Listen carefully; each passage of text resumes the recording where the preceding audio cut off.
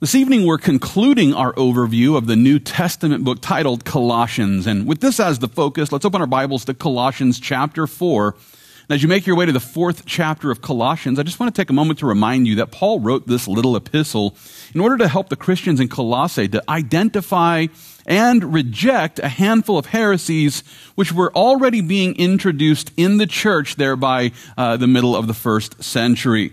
I'll give you one example. It was found back in chapter 1. That's where Paul addressed the heresies of those who were denying the deity of Jesus Christ. Yeah, there were already those denying the deity of Jesus Christ. And so Paul spent time in the first chapter helping the church there in Colossae to understand the deity of Jesus. And again, in chapter 2, Paul spent even more time presenting the Christians there in Colossae with a clear, concise argument for why we ought to believe in the deity of Jesus.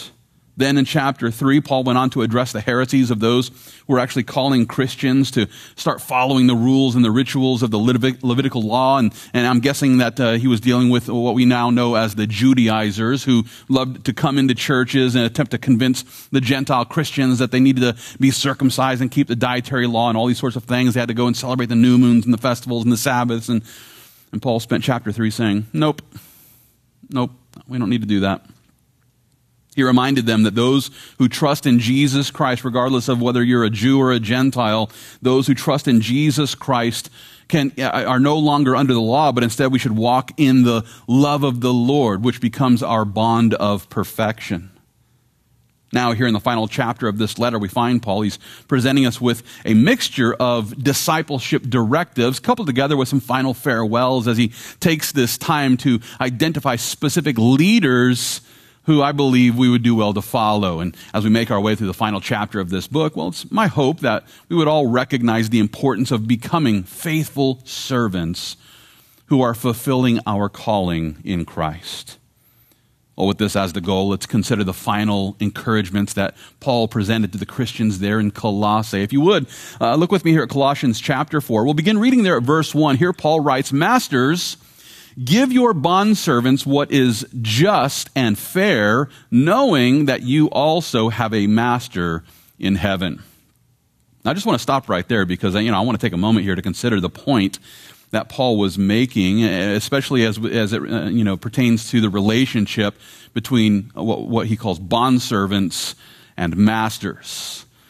Now, with this as the focus, we should spend a few minutes considering the arguments of those who insist that the Bible actually condones slavery. That's what they would have us to believe, that the Bible condones slavery. And with that, I want to take a moment to back up and consider a verse that we just kind of glazed over last week. It was back in Colossians chapter 3. It was in verse 22 where Paul declared this. He said, "Bondservants, obey in all things your masters according to the flesh, not with eye service as men pleasers, but in sincerity of heart, fearing God." Now, in our study last week, in the context of what we were looking at, we considered how, here in this day and age, it's good for Christians who are employed or Christians who are employers to do all things for the, with the love of the Lord. But contextually, as we continue to make our way through this chapter and as we consider Colossians 4 verse 1, we need to take a moment to consider this concept of bondservants and masters, and we need to take the time to consider, is this a biblical, endorsement of slavery? With that, I should point out that the word bondservants, it's actually found at least 127 times in the New Testament, and while the original Greek word is oftentimes used in reference to the servants of our Savior, yeah, that's right, Christians are called bondservants. The same Greek word, though, in this context is actually being used in reference to those who are actually slaves. That's the context here. And it's for this reason that the scholars who created the New Living Translation, they render Colossians 3 verse 22 in this way. "Slaves, obey your earthly masters in everything you do. Try to please them all the time, not just when they are watching you. Serve them sincerely because of your reverent fear of the Lord." Now, from this, we can see that Paul here is challenging the Christians there in the first century who were enslaved, that they needed to serve their masters with sincere obedience. And it's for this reason that there are many skeptics in the world today who are quick to insist that, see, Paul condones the cruelties of slavery. The Bible's horrible. It condones slavery, and they just throw the baby out with the bathwater. Now, in order to address this accusation, it's important for us to remember, first of all, that the book of Colossians was written in the middle of the 1st century AD. We have to get our mind around that. It's not being written in the 21st century. It was written in the 1st century AD. And what this means is that he was writing at a time when slaves actually made up 10 to almost 20% of the population there in the Roman Empire. Why is that? Well, because it was commonplace. Because it was culturally acceptable. And while it might be hard to imagine, slavery was an accepted practice there in the ancient world. Now, at this point in time in the 21st century, we would look back on that and think, what were they thinking? It's horrible. And yet, in the day that Paul was writing, slavery was a common practice. Should Paul just ignore slavery? Should he ignore slaves? Should he not address slavery at all? Or should he provide Christian direction for Christian slaves? With these questions in mind, it might help you to know that there were not only slaves in the Roman Empire there in the 1st century, but slavery actually occurred in civilizations as old as Sumer, as well as in almost every other ancient civilization, including Egypt. If you've made your way through the Old Testament, you know the Hebrews were slaves in Egypt at one point in time. There were slaves in Nubia. There have been slaves in China, Assyria, Babylon, Persia, Greece, Carthage, and India. Yeah, all of these ancient civilizations held and owned slaves at some point in time. Not only that, but there's also been slavery in Africa as well as here in the Americas. You know, I mean, when we see the commercial of the weeping Native American and think, oh, they were all just peaceful and everything. No, they were warring and fighting amongst one another and enslaving one another here in the Americas. Long before the transatlantic slave trade ever began, there was slavery happening here in America. Those who say, well, you know, pre-Columbian America never had slavery. No, yeah, there was slavery. Now, we don't have time to explore the different forms of slavery that have occurred throughout, you know, the history of the world, but to argue that Paul was condoning slavery just because he addresses slaves, well, that's, you know, on the face just ridiculous. Paul wasn't condoning slavery, and to the contrary, he actually encouraged those who could to go ahead and gain their freedom. Yeah, it's in 1 Corinthians chapter 7. There, Paul declares, were you called while a slave? Or in other words, did you become a Christian when you were a slave? Do not be concerned about it, but if you can be made free, rather use it. For he who is called in the Lord while a slave is the Lord's freedman. Likewise, he who is called while free is Christ's slave. Without debate, Paul was a man who wanted to see every slave being freed. And he said, if you can be made free, you know, go for it.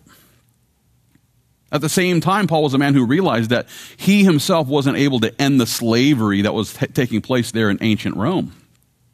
Therefore, he gave advice to slaves, and as he should have, as a Christian leader.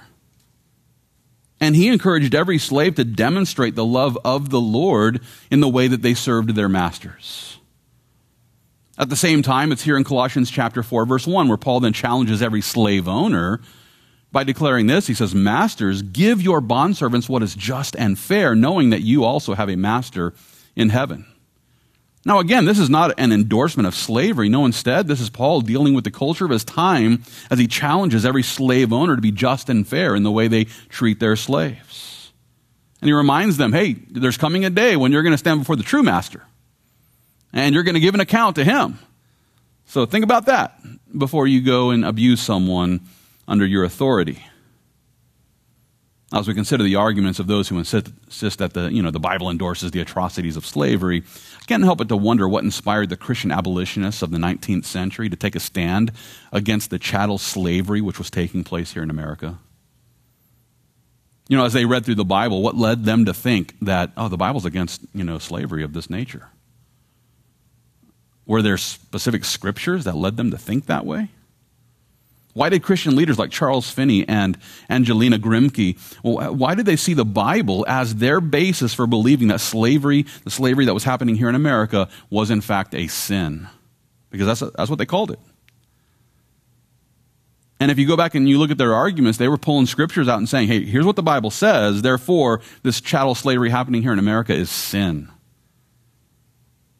Listen, those who take the time to consider the biblical arguments made by the Christian abolitionists of the 19th century, if you'll go and look at their writings, you'll quickly discover that the Bible in no way condones slavery, and to the contrary, a proper understanding of the Bible will lead a person to see that the Lord Jesus came to set the captives free.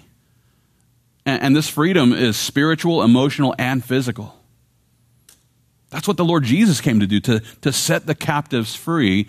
And so therefore, the Christian abolitionists there in the 19th century were right to stand against slavery, and the basis of their arguments, it was the Bible. That being the case, we would all do well to correct those who insist that the Bible condones slavery, and therefore the Bible is bad. It was leaders who were reading the Bible that helped bring slavery in America to an end. And so we should challenge those who are twisting the scriptures with this argument by reminding them about those Christian abolitionists of the 19th century who helped to bring an end to slavery here in America by appealing to the Bible as they fought for the freedom of every slave. At the same time, it's also important for us to remember that the Lord is calling every Christian to become His servants. That's right, the Lord wants us to become His servants. And those who have placed their faith in the Lord Jesus Christ, we have become the bondservants of our Savior, whether you recognize that or not. With that being the case, we would all do well to become those bondservants who are, willing to suffer chains in Christ so that others might be set free.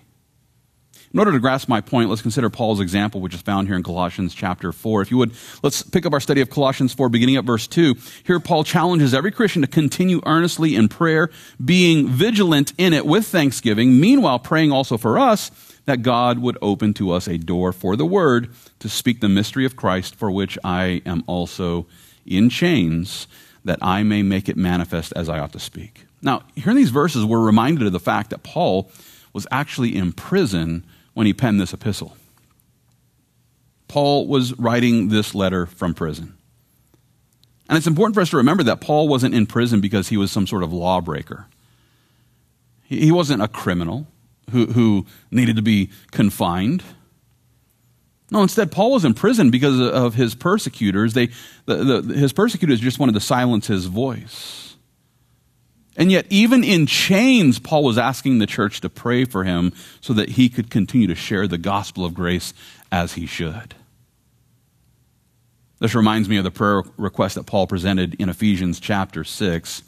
It's there where he asks the Christians in Ephesus to pray that utterance may be given to me, that I may open my mouth boldly to make known the mystery of the gospel, for which I am an ambassador in chains, that in it I may speak boldly as I ought to speak. Rather than complaining about his unjust imprisonment, Paul instead asked the other Christians to pray for him. He asked for prayer so that he might have the boldness to continue preaching to those who had imprisoned him. And in light of his example, I encourage every Christian to pray for the boldness that we need. Listen, if Paul prayed for boldness and Paul asked for others to pray for him so that he could be bold, no doubt we need to pray for boldness. And we ought to be praying for boldness and praying for the boldness of one another so that we all might become those believers who are willing to suffer persecution so that some might be set free by faith in Jesus Christ. We need to be praying for boldness so that we can stand in the face of persecution and preach the gospel of grace. With this as the goal, let's consider the advice that Paul presents to the Christians there in Colossae. If you would, let's turn our attention back to Colossians chapter 4. Let's pick up our study there at verse 5. Here Paul declares, "Walk in wisdom towards those who are outside, redeeming the time. Let your speech always be with grace, seasoned with salt, that you may know how you ought to answer each one." Here in these verses we find Paul, he's encouraging his audience to be wise in the way that we interact with unbelievers. We need to be wise in the way that we walk with those who are outside. And that's a reference to unbelievers. And the reason we need to be wise about this is because we need to redeem the time that we have. We all have a limited amount of time. Whether we're talking about the time we have every day or the years that we have, we all have limited time. Therefore, we need to be wise in the ways that we interact with unbelievers. And And we need to redeem that time by making the most of every opportunity to preach the gospel to those who don't yet believe. And we need to let our speech be seasoned with grace. And we need to, in other words, rather than speaking harshly, rather than presenting the gospel in a condemning sort of way, Paul encouraged us to present the gospel of grace with gentleness and respect as the Spirit of God guides us with life-filled words. I like the way that Jesus addressed this in Matthew chapter 10. It's here where he declares, "Behold, I send you out as sheep in the midst of wolves. Therefore be wise as serpents and harmless as doves. But be aware of men, for they will deliver you up to councils and scourge you in their synagogues. You will be brought before governors and kings for my sake, as a testimony to them and to the Gentiles. But when they deliver you up, do not worry about how or what you should speak, for it will be given to you in that hour what you should speak. For it is not you who speak, but the Spirit of your Father who speaks in you." I don't know about you, but I'm filled with great comfort as I read these words. It's comforting to know that the Spirit of the living God is here to help me to say the right things when those opportunities arise. That I don't have to somehow, figure it all out in my mind. Now listen, we ought to be studying to show ourselves approved, of course. But when the opportunity to share my faith arises, whether it's being, in the middle of persecution or just in the middle of casual conversation, we can trust that the Spirit of God is going to be here speaking through us if we'll just simply rest by faith in Him. He's going to help us to know what to say to those who are asking us the reason for the hope that we have in Jesus Christ. Therefore, rather than, shrinking back and not sharing our faith because we're afraid we won't know what to say, walk by faith. Trust in the Lord. And believe that the Spirit of the living God will speak through you, and He will. Let's follow in the footsteps of Paul by becoming the ambassadors of Christ, even if we're in chains. And though our chains are in Christ, we can still help others to escape the spiritual bondage of their fallen flesh. Now, with this as the goal, I want to consider a few more examples that Paul presents us with here in Colossians chapter 4. If you would, look with me there, beginning at verse 7. Here Paul declares, Tychicus, a beloved brother, faithful minister, and fellow servant in the Lord, will tell you all the news about me. I am sending him to you for this very purpose, that he may know your circumstances and comfort your hearts. With Onesimus, a faithful and beloved brother who is one of you, they will make known to you all things which are happening here. Now, here in these verses, we find Paul, he's reminding the Christians there in Colossae about the examples of Tychicus and Onesimus. And it's interesting to note that the name Tychicus, it actually means faithful. Faithful. Wow. I can't help but to wonder, why his parents settled on this name. What happened when he was born that his parents were just kind of like, this is a fateful day here. Such a depressing name. Now, we aren't given any information about why they named this child Faithful.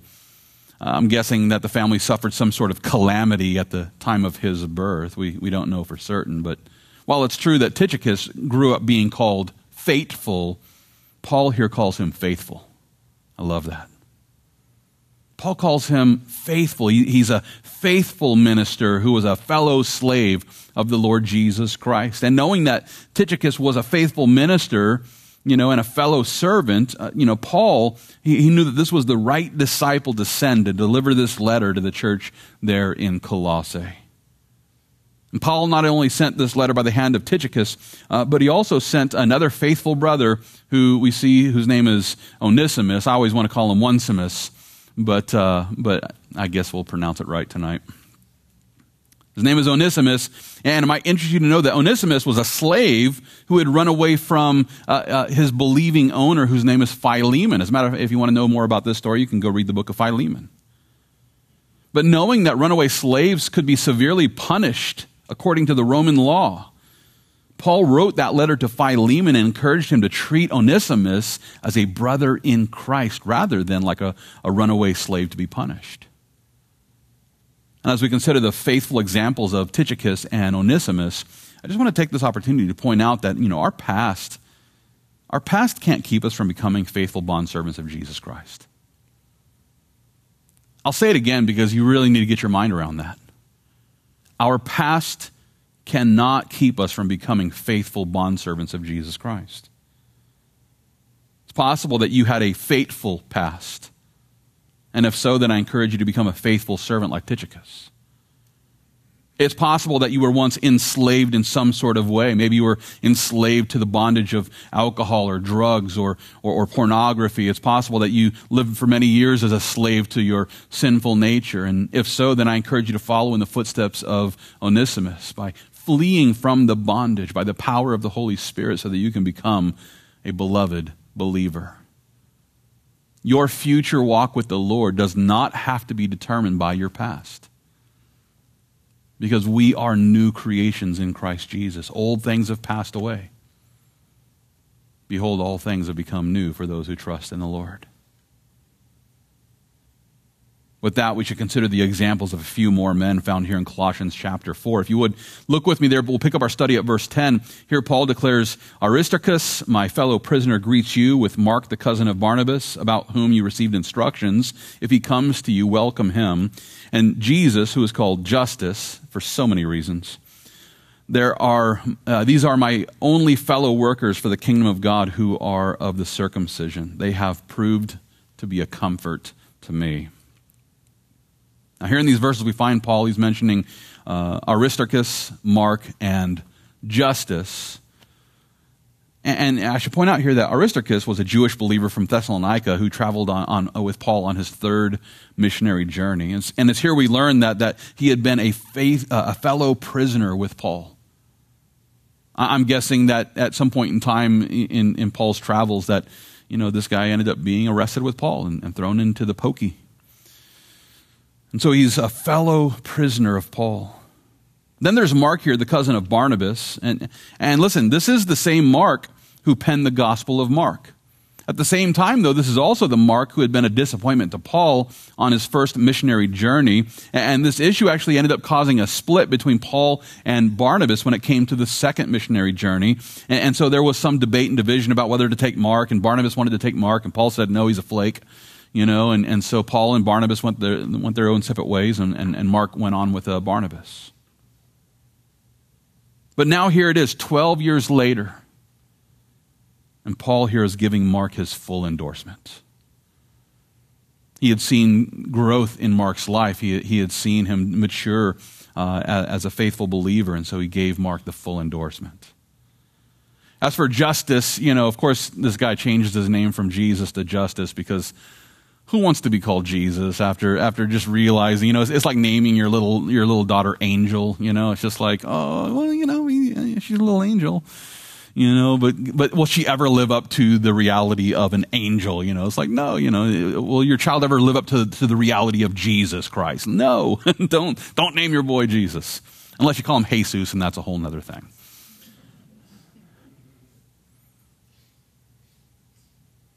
But Jesus here changes his name to Justus, because he's probably tired of hearing, you're no Jesus, But so he's like, just call me Justus. And this is actually the only scripture in the Bible that tells us about this specific believer. What we do know is that Paul here refers to Aristarchus, Mark, and Justus as fellow workers for the kingdom of God. And these three guys had proved to be a comfort to Paul. From this, it seems to me then that those who want to become the faithful servants of our Savior, well, we need to become fellow workers. Just like these three guys were fellow workers of the kingdom of God, and therefore they were a comfort to Paul, we too need to become the fellow workers, working together to accomplish the great commission of Christ. And in this way, we become a comfort to one another. The faithful servants of our Savior will also maintain a fervent zeal for the church that we've embraced. And with this in mind, if you would, let's pick up our study of Colossians chapter 4.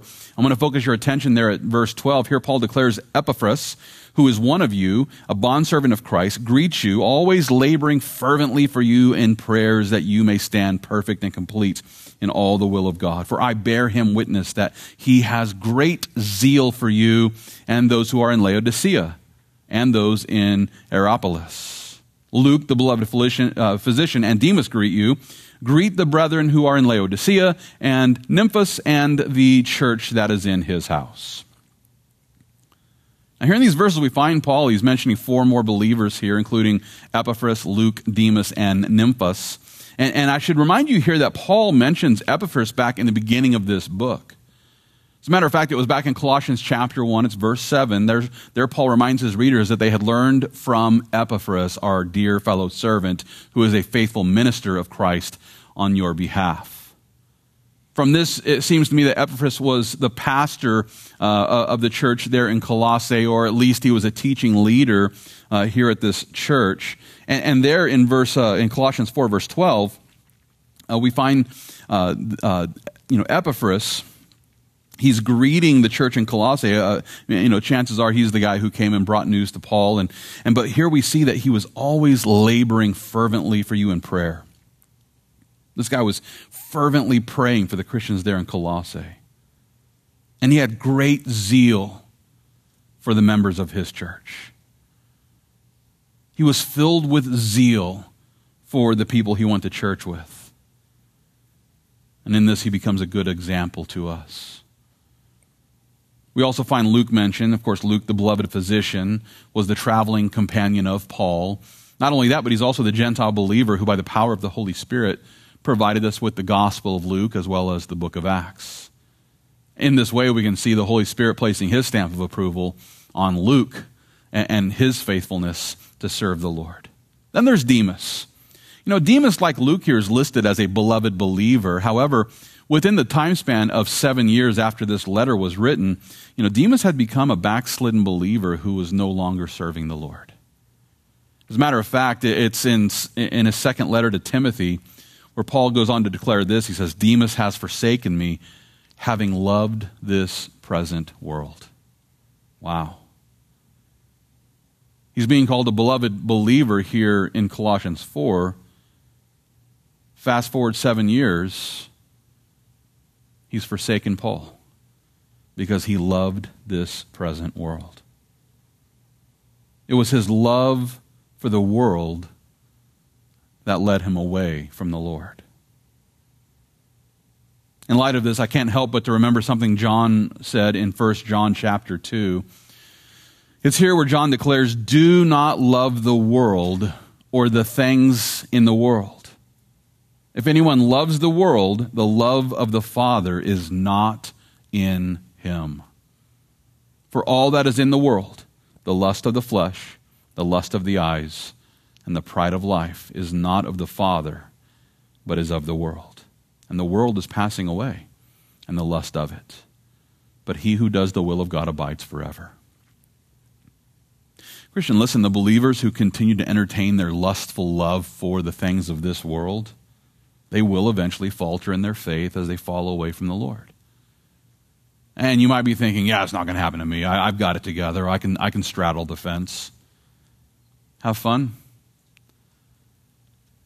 Have fun being lukewarm.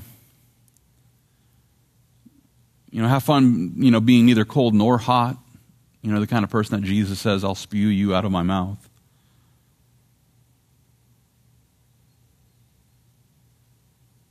The believer who continues to entertain their love for this world will falter in their faith, and they will fall away until they turn away from their worldly love.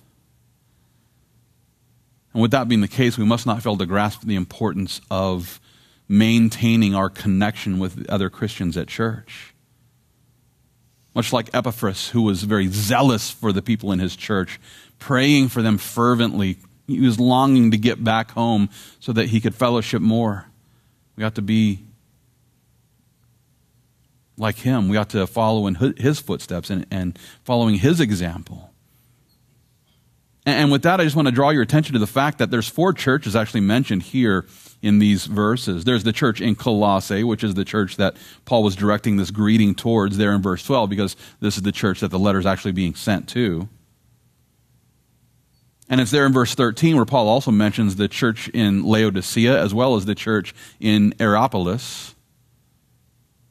And without debate, Paul was a man who recognized, the value of these Christian congregations. And so then there's this 4th church, and I'm not really sure if that's the church in Hierapolis or if the church in the house of Nymphas was another church altogether. And so there might be 3, maybe 4 churches mentioned here. But regardless, it's important to understand that most of Paul's epistles were written to churches. And then there were the pastoral epistles written to a pastor of the church. And it's important to read the Bible personally and allow the scriptures to impact us at a personal level.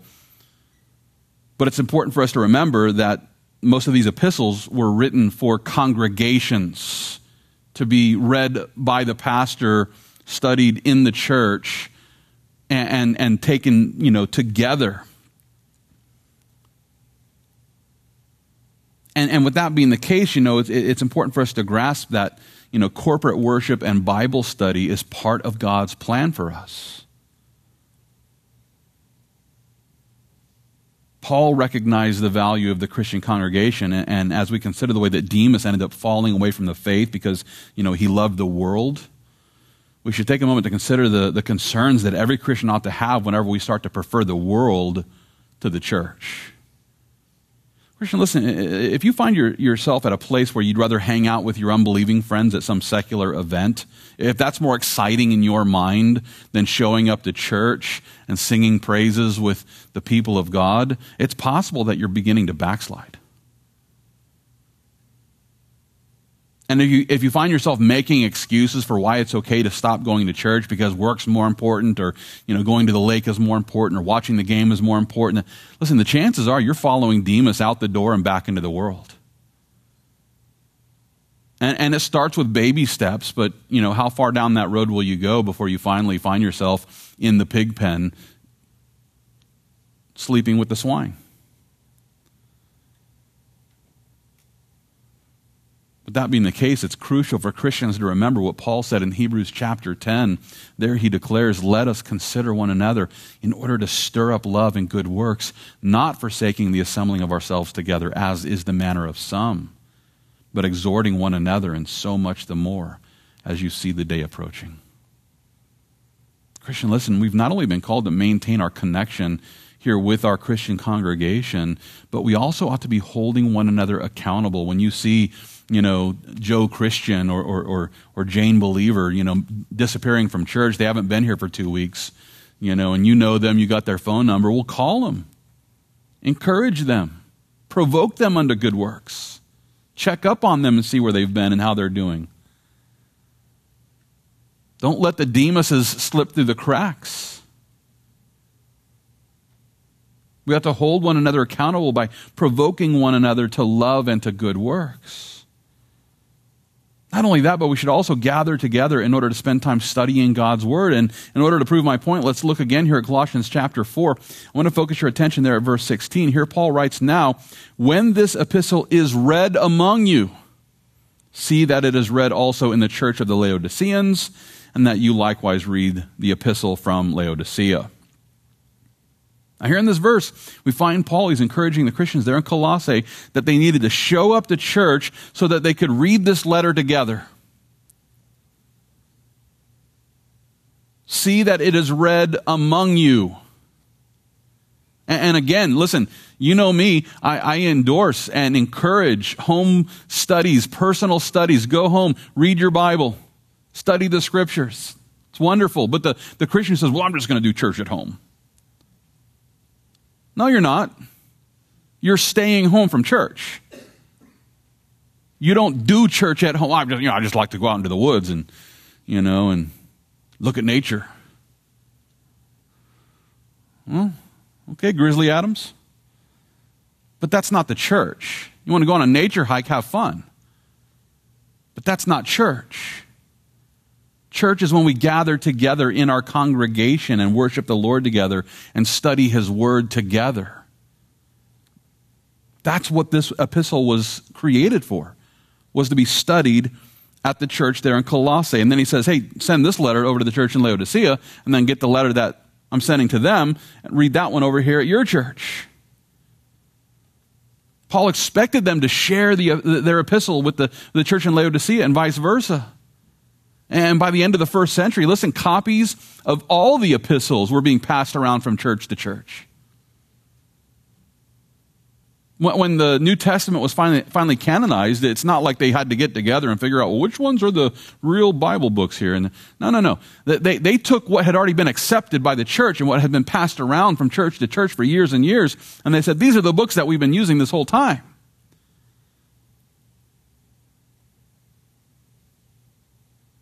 But before the canonization of the New Testament, the copies of these epistles were being passed back and forth from church to church as pastors of the primitive church taught the truth of God's word to their congregation. Now you might be wondering, well, what about this book of Laodicea? What happened to this letter that Paul mentions here that he sent to Laodicea? And as best as I can formulate the argument, here's how it goes. I don't know. I don't know. What I can say for certain is this, that if the Holy Spirit wanted the letter to the Laodiceans in the New Testament, then it would be here. How do I know that?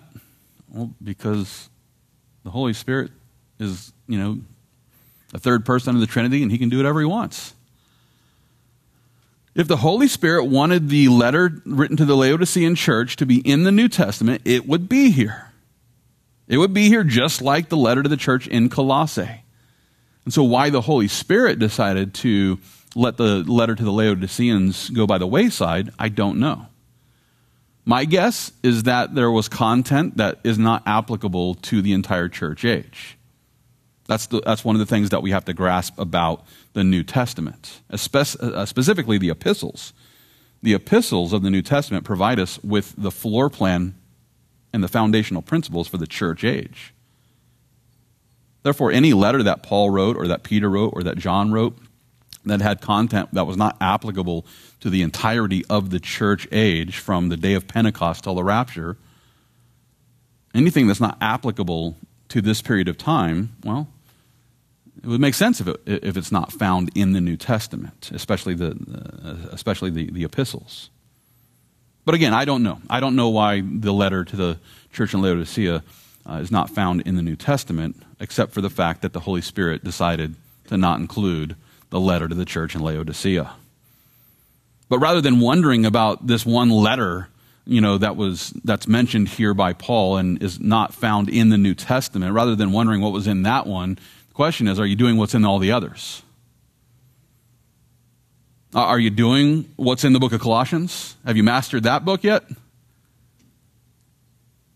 Have you, are you 100% fulfilling what you find in 1st, 2nd, and 3rd John? Are you walking out what you find in the book of Romans, Ephesians, Philippians? Rather than worrying a whole lot about, the so-called lost books of the Bible and what was in them, and why don't you pay attention to what we do have, the New Testament that the Holy Spirit intended us for us to have, and why don't you focus on, becoming a believer who's able to walk these things out, and then when we get to heaven, we can be like, hey, well, so what was up with the letter to the Laodiceans?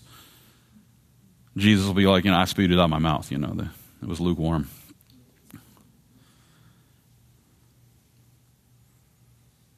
Listen, let's pay attention to what we have in the New Testament. And let's, by the power of the Holy Spirit, walk that out. Because this will give us the very best chance for fulfilling our ministry. With this as the goal, let's consider the final verses of this book. Beginning there at verse 17, here Paul declares, and say to Archippus, take heed to the ministry which you have received in the Lord, that you may fulfill it. This salutation by my own hand, Paul, remember my chains. Grace be with you. Amen. Now here in the final verses of this letter, we find Paul encouraging a Christian named Archippus to take heed.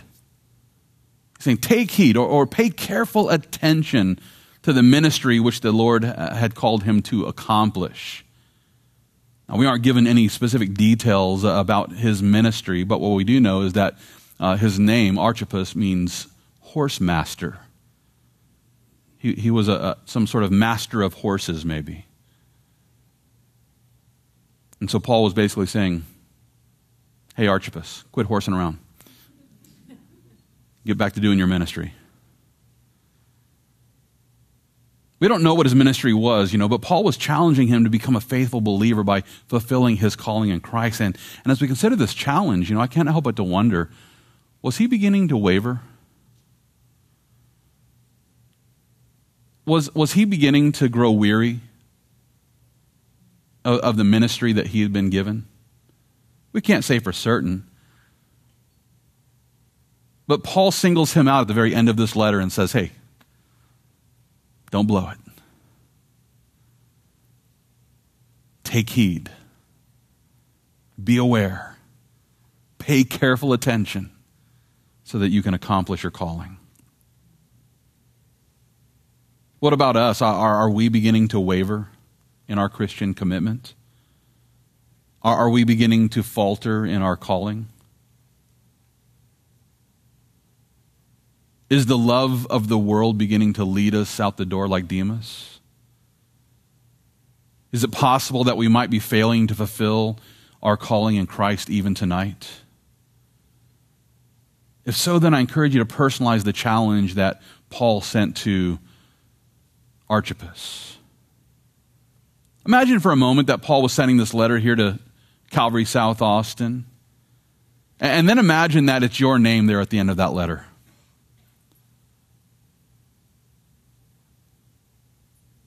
Imagine there at the end of the letter, Paul addresses you by name. Hey, Bungie, quit blowing it. Take heed to the ministry which you have received in the Lord, that you may fulfill it. It's my prayer that we would all personalize this discipleship directive so that we might become those faithful servants who are, in fact, fulfilling the ministry that the Lord has called us to accomplish. You might not know this, but the Lord has called all of us to accomplish the Great Commission. And he's given us the ministry of reconciliation so that we, as ambassadors of heaven, might go out and plead, so that we might plead with the lost and dying world to be saved by faith in Jesus Christ. And with this as the goal, I encourage you to remember, every born-again believer has become the bondservant of our Savior. We are the Lord's slaves, and our chains are in Christ. And as the bondservants of the Lord Jesus Christ, we've become what Paul calls the slaves of righteousness. And as the slaves of righteousness, we must remember that our chains, which are in Christ, have actually set us free. Our chains, which are in Christ, has set us free from sin and the death of our fallen flesh. And by his chains, we have the promise of a resurrected life. And with that being the case, today let's walk in the newness of the life that we've received by faith in Jesus Christ, so that we can, as the bondservants of Christ Jesus, fulfill the ministry that we've been given, which is the Great Commission of our Savior. Let's pray.